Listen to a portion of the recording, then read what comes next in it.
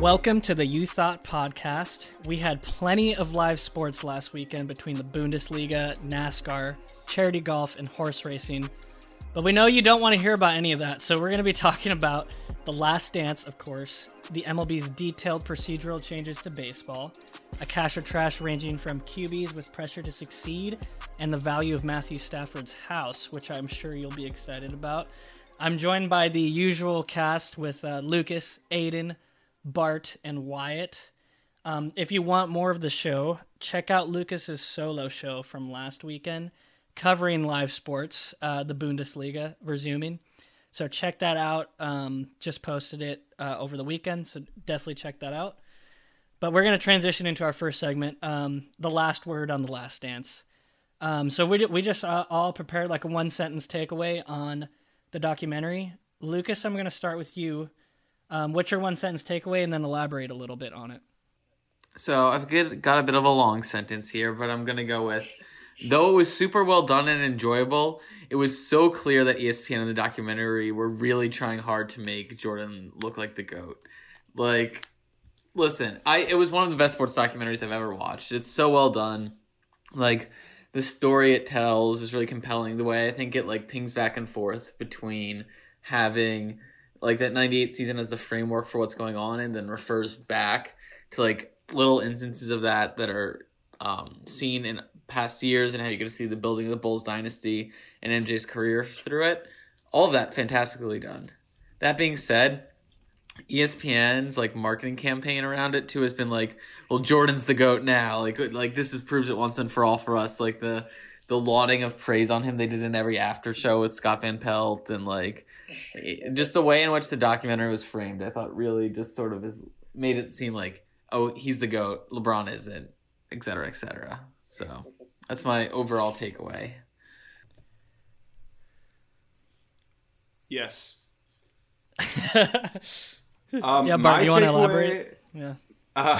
My takeaway was I'm frightened of Michael Jordan, and not in like a man, he would like trash talk the living daylight out of me, and I'd be like, humbled to play against him kind of way, but like I'm terrified that somebody exists who has like the mentality that he has. It's like borderline psychotic. It actually probably is, and it just kind of scared me, like how aggressive and just like determined to win and pissed off at everybody he was throughout the whole thing.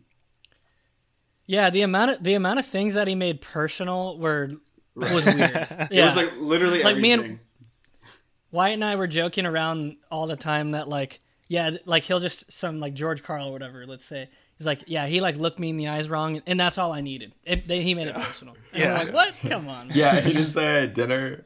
Oh god, it was over. Yeah. My one sentence takeaway was, don't get on Jordan's list. And I think that was my biggest misconception going in, was that Jordan was selfish and, self-centered and wanted to be known for being great. But I don't think that's true. I think he just genuinely cared so much about winning, like not even concerning himself, but just about the competition and winning. That's what drove him to be so crazy and, be kind of a jerk. It was all in service of that. Yeah. Yeah. I think too, to your point, Lucas, like they'll say, the director even said on Scott Van Pelt's show that like Scott Van Pelt was like, is this biased? And he was like, well, show me what we didn't cover, which like to their credit, they did cover like the gambling problem and like him playing baseball. But yeah, I don't think they ever on the court showed him looking weak or anything though. You know what I mean? Did they? I don't think they did. And like another thing with the whole GOAT debate, and we'll get into this more in a second, but after the last episode, they did a poll of like, who do you think's better at this, LeBron, Michael Jordan? And I'm like, that's stupid. Like when it's like MJ is a better passer than LeBron, like that's not true. Like who's had more of an impact, like in terms of social issues, like they said MJ, like that was one of the polling ones. Oh, like, well. It doesn't matter if like you say so or not. Like MJ's whole thing was he was not involved in the social issues. It wasn't politics. It wasn't his. They had a whole segment about that in the documentary. Yeah, well, the whole Republicans buy sneakers too. It might not have been social justice issues. It was just like cultural impact, maybe. Maybe that was a question. There were two different. I think maybe I'm wrong, but I think they're distinctly remember there being two different ones, like cultural impact and then like social impact or something like that. And like maybe people misread that or whatever, but yeah. Because I would definitely argue. Go ahead, Bart. I just wanted to say to Lucas's earlier point, like they even like the one thing that stuck out to me the most was how they even spun him, like giving the last shot a few times to like John Paxson or Steve Kerr. Like they spun that positively for him, and I was like, you already know people when they talk about LeBron, they always say like, oh, he like he gives up big clutch shots to other teammates. Yeah, but like when Jordan does it, it's a good thing. Yeah, if LeBron gives it up, he's not big enough for the moment. I agree that they tried to show a lot, but there was definitely some spin on how they portrayed a few things, I thought. Yeah, agreed. Well, and speaking of LeBron and the GOAT debate, Wyatt, what do you think about the GOAT debate and how The Last Dance alters the conversation around it? I don't know if this really alters the conversation, at least not for me, as far as the GOAT debate goes. I don't really have a hot take because I can definitely see the side between MJ and LeBron. I would say as like an individual player, I would take LeBron, but you can't argue that MJ has had more of a legacy, a better legacy. But I think the whole documentary kind of proves the point that the myth of Michael Jordan is bigger than the player itself, and that people love the idea of Michael Jordan, but maybe not necessarily the player he is. Because like you guys are saying, like they definitely spun things and made like, oh, look at Michael, he's so this and he's so that. He definitely I think he came into the league at the right time.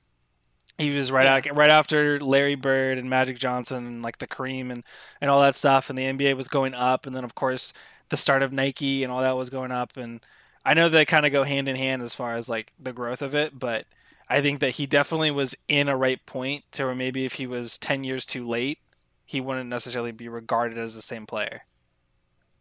Yeah, I think that's definitely true.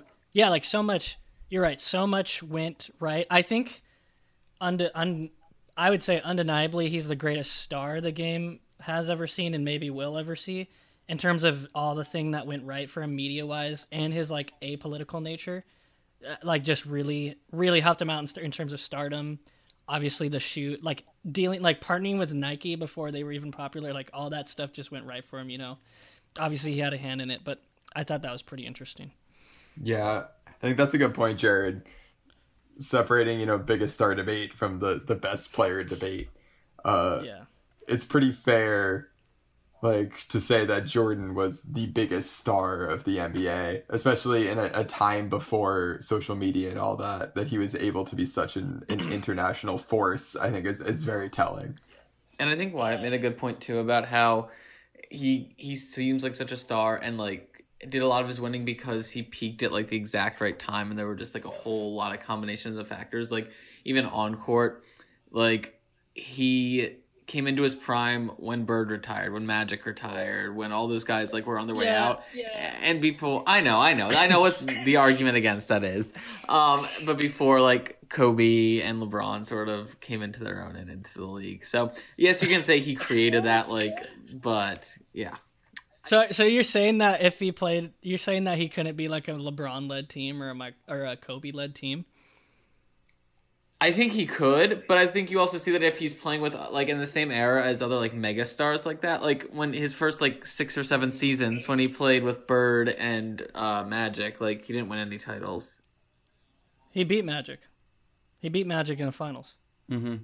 Yeah, once. Mm-hmm. But then what about 83 through 91? Yeah, not necessarily in Magic's prime per se. Right, but I mean, I don't buy the argument that he's facing not facing as tough a competition.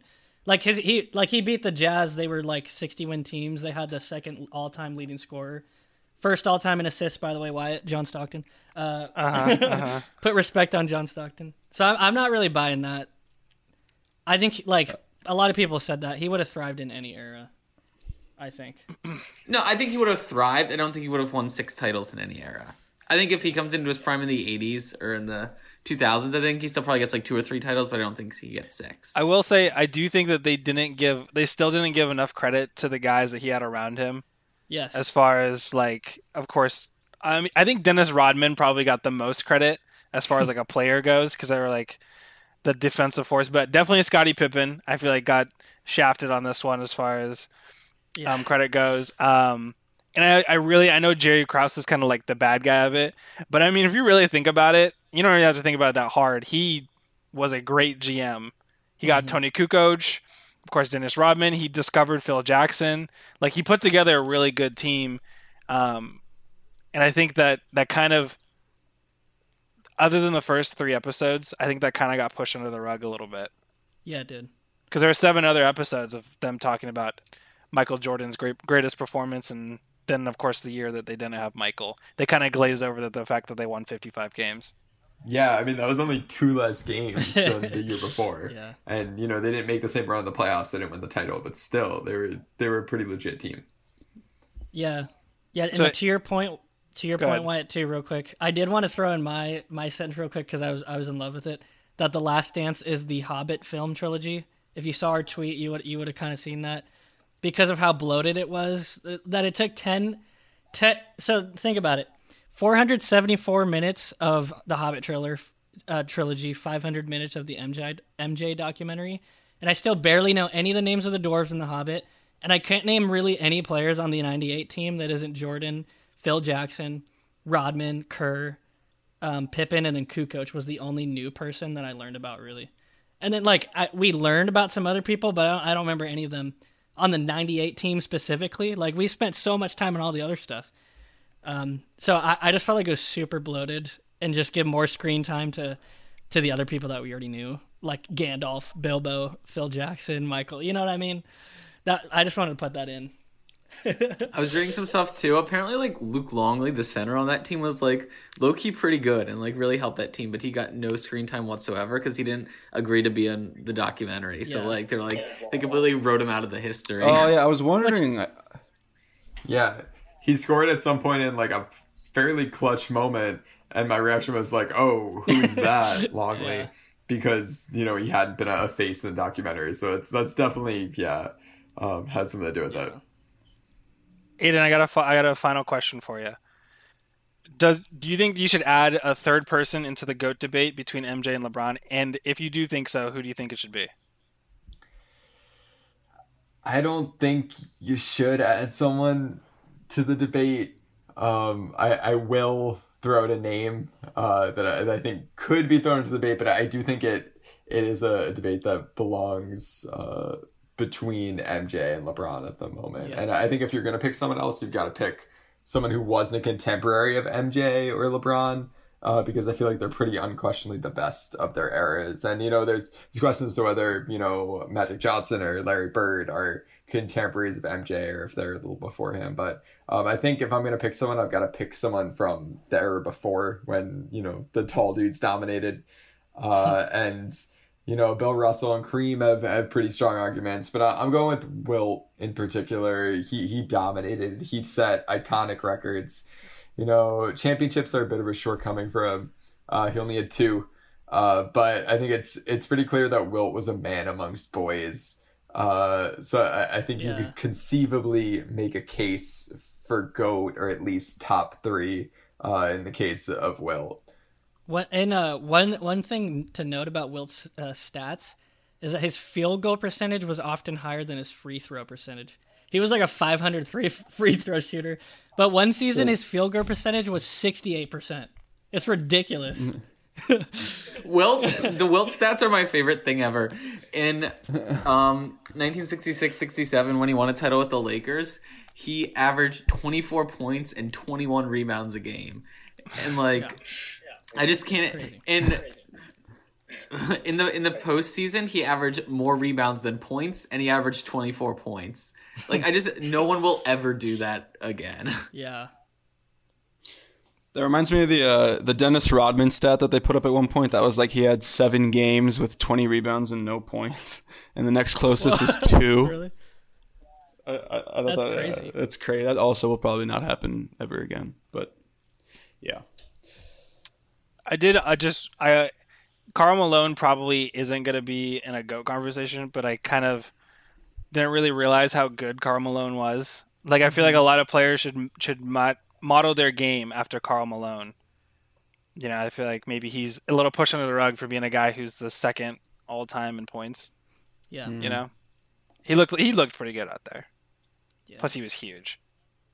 He was a new age player. Wyatt, you were saying Karl Malone. I think you meant John Stockton. Yeah. I think we all know that. It's easier Yeah, to choose exactly. between those two, great players on the Jazz during that time. Whatever.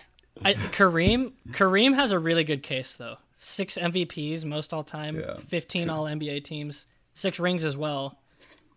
I mean, obviously first all time in scoring, and he was crazy in college as well. They won the championship 3 times in college. Mm-hmm. It's crazy. Yeah, Kareem was my pick as well. No, Lucas, I know. Lucas, I know is LeBron. Between LeBron and MJ, Bart, who are you in favor of? Like specifically between LeBron and MJ. Yes. I want to cop out and say both. So I was talking to Aiden about this the other day. I think it comes down to how you define greatest. I guess generally speaking, I would say LeBron, but I do think Jordan is more awe-inspiring. I guess I'll say that. But I think LeBron is the more well-rounded and player I would rather play with. Yeah. Aiden? Yeah, I agree with Bart that it depends on your definition of greatness. I think the star power leans in MJ's favor, but I think LeBron meant more to whatever team he was on. And if you look at the Cavs record after he left versus the Bulls record after MJ left, they're two very different stories. And I know that doesn't tell it all, but I do think LeBron meant so much to his teams. Wyatt? Steve Kerr, the greatest of all time. Cop out. I know, it's the easy answer. I'm going with LeBron. I don't want to sound like this is like a millennial podcast where we are only talking about new age guys, but I would say well-rounded. I would pick LeBron, especially due to that Cavs point. Jared? Yeah. It is worth noting we are all under the age of 40. Real quick, I am going to go Michael Jordan, actually. I'm not just because of the championships. I think a knock against Michael Jordan is the longevity, but I just think he dominates. I'm more impressed by what Michael Jordan did, especially in terms of the 6 championships, than LeBron's 8 straight finals, personally. So I just think he was more dominant for the time that he was in, but it's hard to compare them at 2 different positions, 2 different kinds of players. Jared, the MJ documentary has brainwashed you. It probably has. There's recency bias probably with that for sure. Jeez. As Anyway, with the so poll. these are going to be, by the way, I never said my one sentence. It's Michael Jordan had some of the worst suits I've ever seen. That's my one sentence. Yeah, but I think that was just par for the course for that era. I don't care what the era was. I saw him in the suit the most, and I hated every single one of them. They all looked terrible. I can't disagree. Yeah, who told him was oh, you know what, Michael, that's a good look. Somebody had to say maybe we should switch it up a little bit. Yeah. But regardless, I'm gonna go through my final list of the top 5 biggest L's in the MJ documentary. Some of these may surprise you. I switched it up a little bit from the last one we did. So I'm starting at number 5. Larry Bird takes the list because not only did he lose to MJ as a player, but he also lose to MJ as a coach. Right, again in the Pacers game when Reggie Miller hit the game winner, and he wasn't even excited about it. Yeah. He just sat there. I completely forgot blank-faced. Larry coached. Completely forgot. Yeah, I about actually that. forgot he did too. It was a short stint in Indiana, but he was there, so it counts. Number 4, Skip Bayless, who didn't get a single interview this entire thing, even though he's devoted his entire career to building up MJ and knocking down LeBron James. Yeah. So Skip Bayless didn't get a single interview. Rest in peace to Mr. Bayless there on the MJ doc. Number 3 is Scott Burrell, who pretty much just got dumped on every single time by MJ. Whenever his name got brought up, even when his name didn't get brought up, MJ was like, well, don't tell Scott. Like the part where he was like, some man can and some man can't. And MJ said, well, don't tell Scott because you'll scare him. So Scott Burrell, and of course the stuff on the plane that we talked about. Number 2 is that one French guy, because I thought that was too good of a moment. He looked for an autograph, got denied, and he pretended he didn't even want it. So what a moment. And of course, number 1 is Mr. Scottie Pippen, who every time they showed Scottie, it kind of was more about how Scottie screwed up and versus what Scottie did right.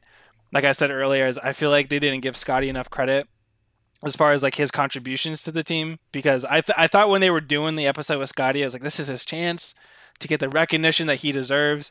But every time they were like, well, I guess he has a migraine, and Scotty couldn't close when MJ was gone, and blah, blah, blah, blah, blah. So he takes number one on my list. Yeah. I mean, real quick, though, I will say, like, he didn't help himself by saying, I would still sit on the bench when that Tony Kukoc saw it.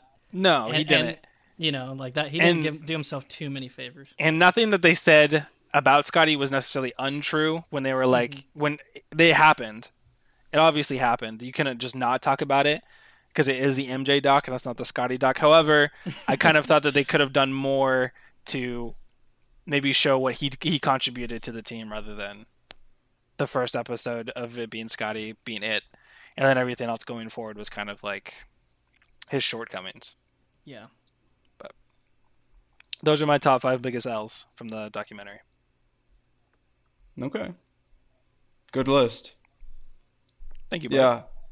Although I did just want to say I liked how they really like hyped up his attempt to play in that last game in the finals through the injury. Mm-hmm. I thought that was like well deserved. But anyways, okay, so I will now discuss a quick short story. I'm going to put a temporary stopper on our NBA discussion here. I'm going to transition to the NFL. And in recent news, for those of you who haven't seen, Michael Thomas has once again made a claim for the most sensitive player in the NFL, and I wanted to just talk about that for a second. And I don't mean that in a positive, like he's in touch with his emotions type of way. I mean it more like he'll make an argument out of thin air way. So let me just recap what he's done in the year 2020 here. So after the Vikings lost to the Niners in January, Michael Thomas just went off on Twitter saying that's what y'all get because the Vikings were the ones who knocked out the Saints completely out of nowhere. Nobody was even talking to him. And then later he followed it up with, I don't think anybody got more than one catch. I had 7 with a broken hand. I don't want to hear it. Again, just hyping himself up for no reason when nobody was even referring to him.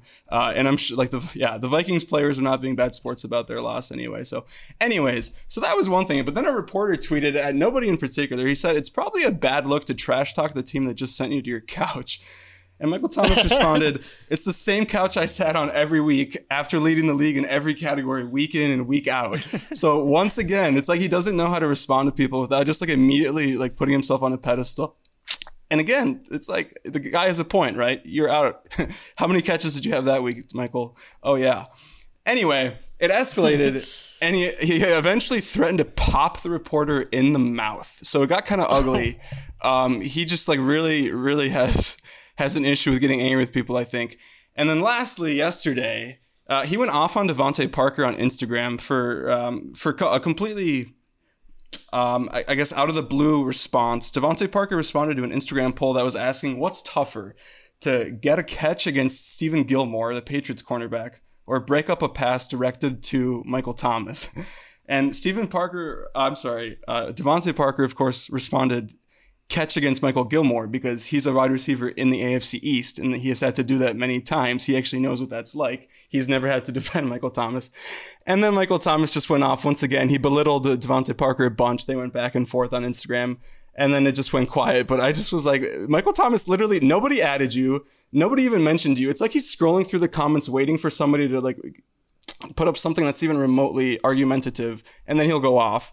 So I think Michael Thomas just needs to chill, in short. But yeah, that's that's my short story for the week. Now let's transition sports once again. This time we're going to go to the MLB. As a regular You Thought listener, you might be getting tired of tuning in and constantly hearing about labor disputes and revenue streams. And admittedly, we were tempted to tackle a labor dispute again within the MLB. But instead, we're going to cover the MLB's 67-page 2020 operations manual for new procedures during the coronavirus pandemic. Jared, let's start with you. Tell us which procedure you think is the smartest, wackiest, or most noteworthy from this manual. Yeah, I think the one I'm going to talk about is really smart. It's avoiding touching your face while giving signs specifically, and pitchers not licking their fingers after pitches. Because for me, it stood out because they really like considered.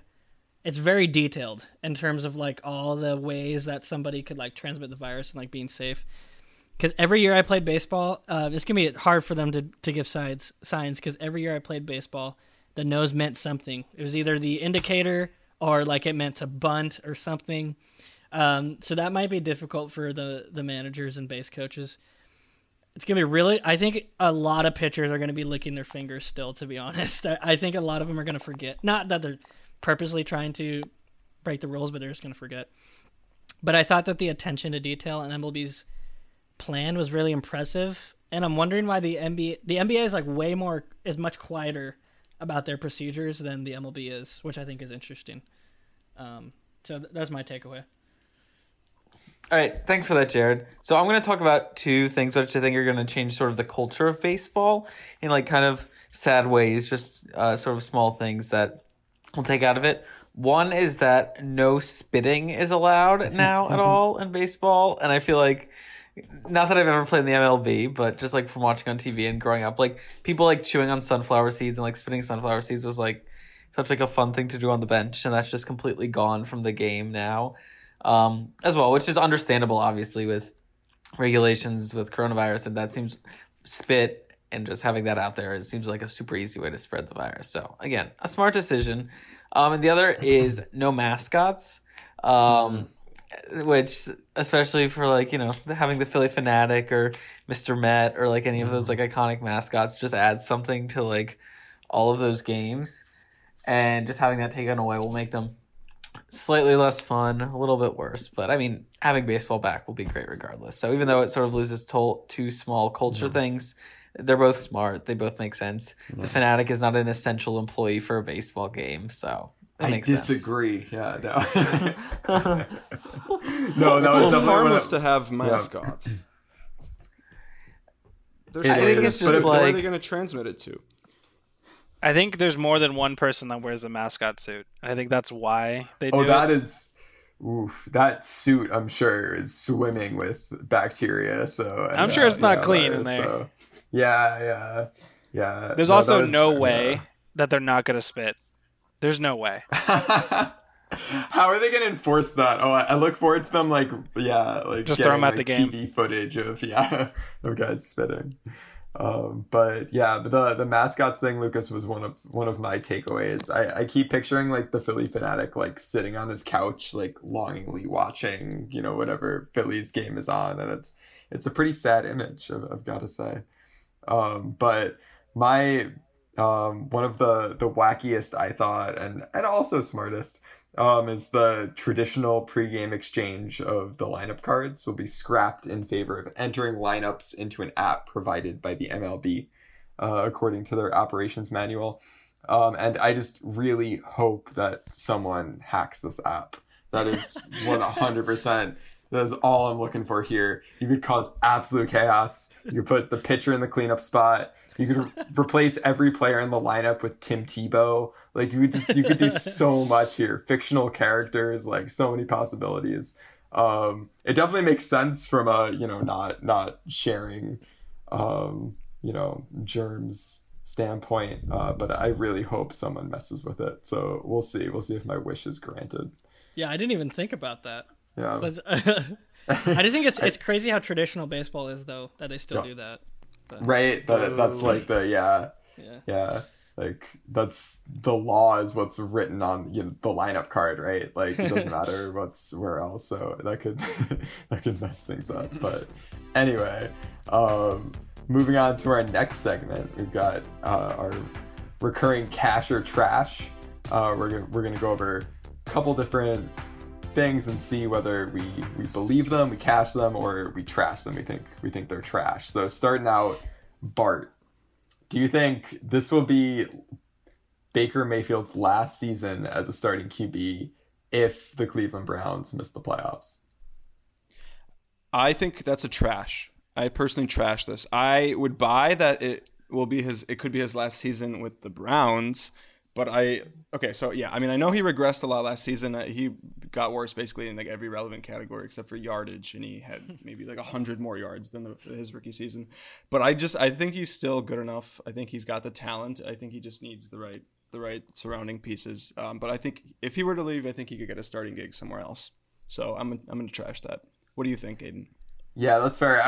I'm cashing it, but that was largely in the context of the Browns currently. It depends how bad a season, first of all. But I do think it's possible the Browns bench him. I can see them turning to Case Keenum, who had a good, season with the Vikings a couple years ago. Or if this season doesn't work out with either Case Keenum or Baker, I can see them going towards a veteran, a more mature Jameis, for example. But yeah, as for whether Baker could become a starter in the future, that's a larger question. I'm not sure. But anyway, our next one up is Russell Wilson underappreciated, and the context here is that recently, Pro Football Focus listed Russell Wilson as the 33rd best player of the decade, the 4th best from his own team, from the Seahawks. And also, to add on to this, there's a report that Seattle was considering trading him for Baker Mayfield back in 2018. So is he underappreciated? Jared, what do you think? I'm going with cash, but it's a smaller wad of cash than you think. Because for more context, on Pro Football Focus's list of the best players in 2019, Russell Wilson was their 3rd best player and better than any other quarterback. So I think like people are starting to appreciate him, but I think he is still underappreciated, and that people don't really consider Seattle like a Super Bowl contender, even though they make the playoffs every year except for one that he's been there, never had a losing season, and he has 6 Pro Bowls. And he's getting better each season too in terms of touchdowns and interceptions. So I'm going with a slight cash. But Wyatt, what do you think? I'm also going cash, but I think it's a bigger wad of cash. I think that he is a legitimate MVP candidate. At least he has been for the last couple of years, even before he signed that big contract. And I saw another report that kind of, I would say, followed up to the other report of him getting traded. And it says that the Seahawks would have taken Josh Allen with the number 1 overall pick. Right, which means that somebody somewhere, and I don't think all these reports are fake, but somebody somewhere said that Josh Allen will be or just as good, if not better, than Russell Wilson, and I don't think that's the case. Plus, He's also gotten 0 MVP votes in his entire career, so I think that he's incredibly underrated as a player. Okay. All right, Bart, I'm going to throw this one to you. This Cash or Trust this statement. It's fair to call Mitchell Trubisky a bust, and give Sam Darnold and Baker Mayfield a pass and escape from the mainstream criticism that Trubisky receives. Cash or trash? I think this is a cash. I do think it's a small lot of cash, as Jared would say, but so I think the first thing to note is that Sam Darnold is only 22, so he's younger right now than Trubisky was when he came into the league. I guess he's also younger than Baker Mayfield was when he came into the league, but still. So I think for that reason alone, Sam Darnold at least deserves a pass. And like I was saying earlier, I think Baker Mayfield deserves a pass because he's still, I think, is looking for the right pieces around him. Mitch Trubisky was on a 12-4 team 2 years ago. He regressed heavily. We've seen that he's not who they thought he was when they drafted him so high. But I think Baker and Sam Darnold still have something left to prove. So I think that's fair for only Mitch to get that criticism. What about you, Jared? I'm going with a big can of trash here, actually. Wow. I don't think it's fair. Okay, so if you just want to look at historical examples, in Drew Brees' 3rd season, he had more interceptions than touchdowns. And Mr. Trubisky did not do that bad. He was 17 for 10, I believe. He has a better touchdown to interception ratio than both of them. Mm-hmm. Baker, last year, Baker almost threw more interceptions than touchdowns. And he gets more of a pass, I think, than he should. And he was a number 1 draft pick. Trubisky is a number 2 draft pick.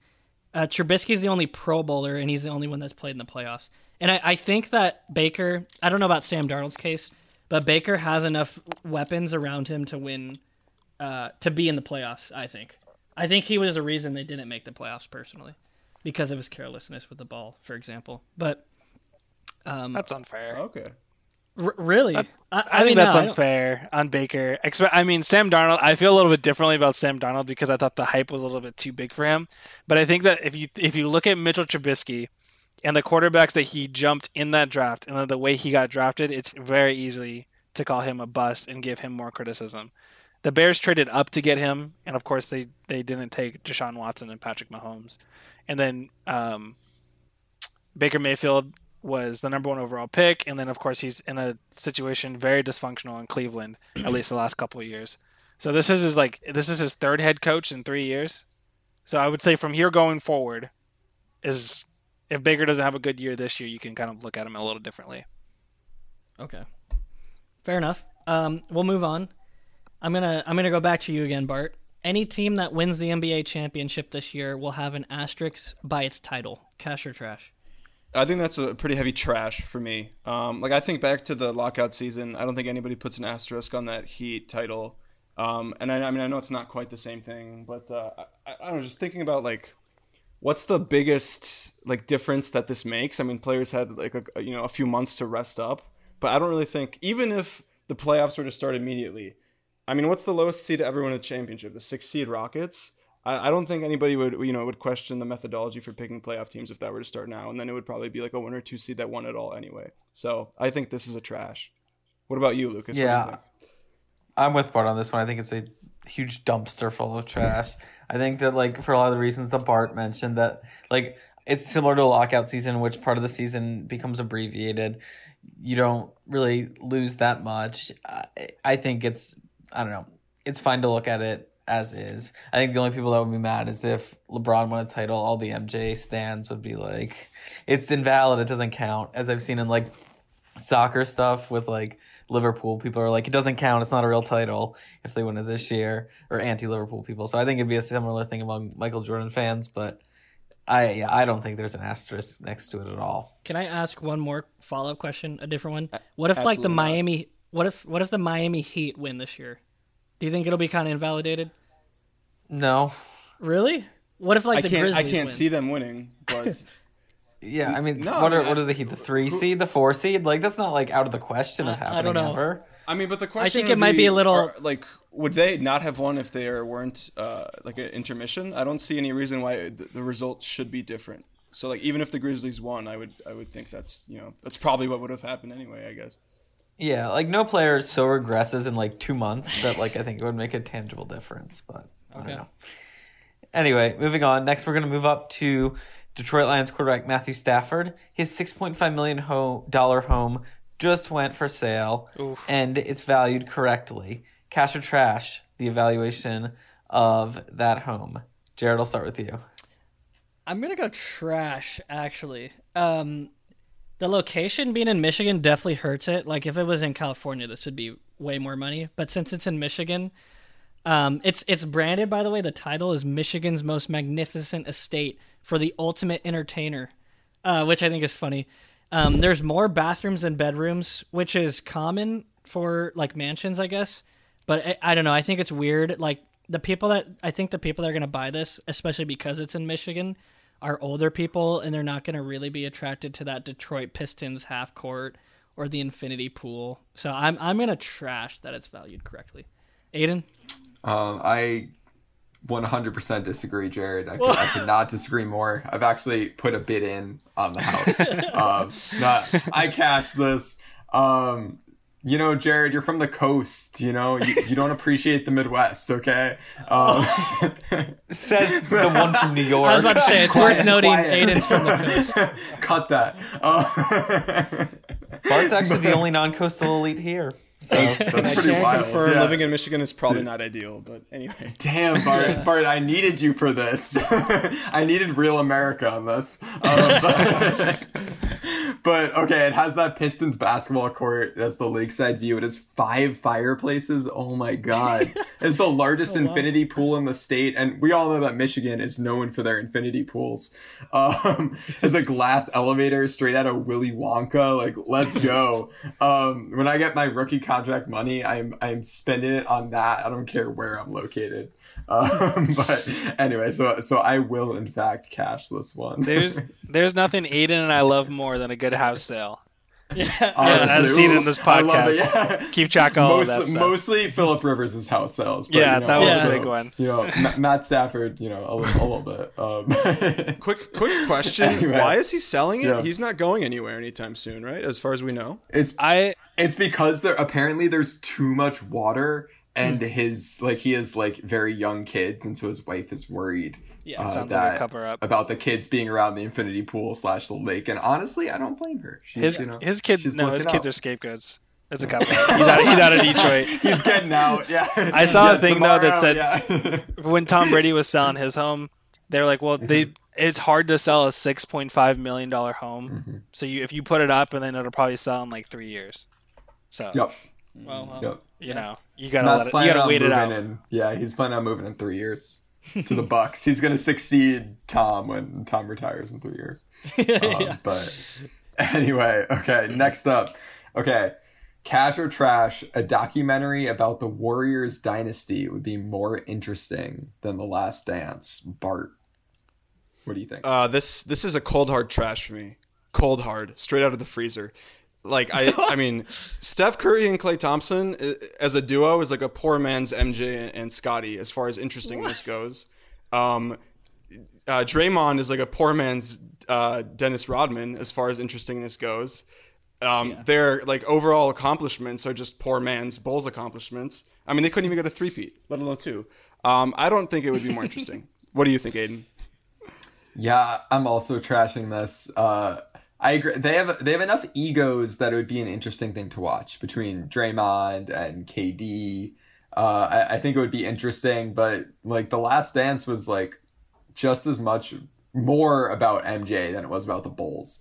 And like that, it was so interesting, like as a character study, and you don't have that with the Warriors. Like no one is as interested in any of those guys as good as they were, as they are in MJ. So I don't think it would work as well. Do I think I would watch it? Maybe. I'm like I don't. Yeah, I do think I would watch take it. a look. But... Yeah. Moving on. Lucas, let's start with you. Notre Dame will not play enough games to be eligible for the college football playoff if Power 5 conferences decide to play conference-only schedules. Cash or trash? I'm going to cash that. First, I think, like, I don't know. It's not looking likely that a lot of teams will play full-on football seasons, like especially with the Pac-12 and with California's state system shutting down for like the whole first semester. So, first off, I'm not even sure the season's going to happen. Second, I think they'd really have to scramble to find teams to play. And if nobody's playing their conference schedule, I don't know who they're going to play. So, I'm cashing that this might actually happen. And if they do find teams to play, then I don't think it would be a good enough resume to make the college football playoff. Like, if they have to scramble to play, like, Marshall and Middle Tennessee State just to, like, fill games. I don't know. But I'll cash it for now. Wyatt, what do you think? I think you should put some more respect on Middle Tennessee State's name. That's what I think. A quick disclaimer, I'm the only person on this podcast that didn't go to Notre Dame. So I'm cold hard cashing it, and not because that they're not going to play enough games, because they're not going to make it anyway. I don't care who they play. I don't care how many games they play. They're not making it anyway. Throw all the politics aside about whether the season's going to start or not. No way, no how do I see Notre Dame making the playoffs. You can book that. They will not be in the top 4. Ian booked that. But if they do play, though, they'll probably have a weak schedule because of the whole thing. But whatever. I'll book it. Also, did you see? They're already contracted to play the ACC. Like, they're going to play Clemson. If, like, I think, like what the AD said is that Notre Dame would be a lot of schools +1 if they do a conference schedule +1 out of conference. But yeah, anyway. I could see it. Did you see they're starting their semester August 10th and then ending it November 24th or something like that? Yeah. It's crazy. Interesting. Not relevant to this podcast at all, but Yeah, for all that happened. the huge Notre Dame guys out there. You're going to want to cut that. Cut that out. Yeah. So I didn't know this actually existed, but Jared, cash or trash, creating a hotel room modeled after Michael Jordan's UNC dorm room is a good business idea. Cash or trash? I'm going cold, hard trash. If I'm staying in anything reminiscent of a dorm room, I expect it to be free. I mean, the draws are that there's like posters in there and like a pair of game-worn sneakers, but like, I mean, you're probably not taking them with you, are you? Do you want to just like be able to say, I slept with Michael Jordan's sneakers? I don't know. I just think it's weird. I don't like that. Lucas, what do you think? I'm going cold, hard, cash on this one. No. It's I don't think it's like I wouldn't stay there. Like, I think it's dumb hero worship, but as a business idea, people are gonna flock to see that. Yeah. Like, like people, you don't think Skip Bayless is going to stay in like a Jordan Storm room if he has the opportunity to? So that reminds me, like, think about the fact that you know the yellow jackets that his security guys wore. They showed it a few times. People like bought replicas of those jackets, even though they literally just say security because they're so tied with Michael Jordan. So I totally believe that people would go stay in this hotel room. Yes. Yeah, and you could charge a fortune for it. Like, you know, people would pay like $1,000 a night to stay there. Oh my God, Jared's putting on a yellow jacket right now. Jared, did you pay for that? Right? Oh my God, yeah. Anyway, before Oh, go ahead. no, I was just gonna say before I get too exposed, I'm gonna conclude the episode. Wyatt is gonna have a solo show coming up this weekend, so stay tuned for that. Follow us on Twitter at YouThoughtMedia. That's YOU Thought Media. Subscribe and rate our podcast on Apple Podcasts if you enjoy the show as well. And keep tuning in. And we really appreciate the support. And have a good week.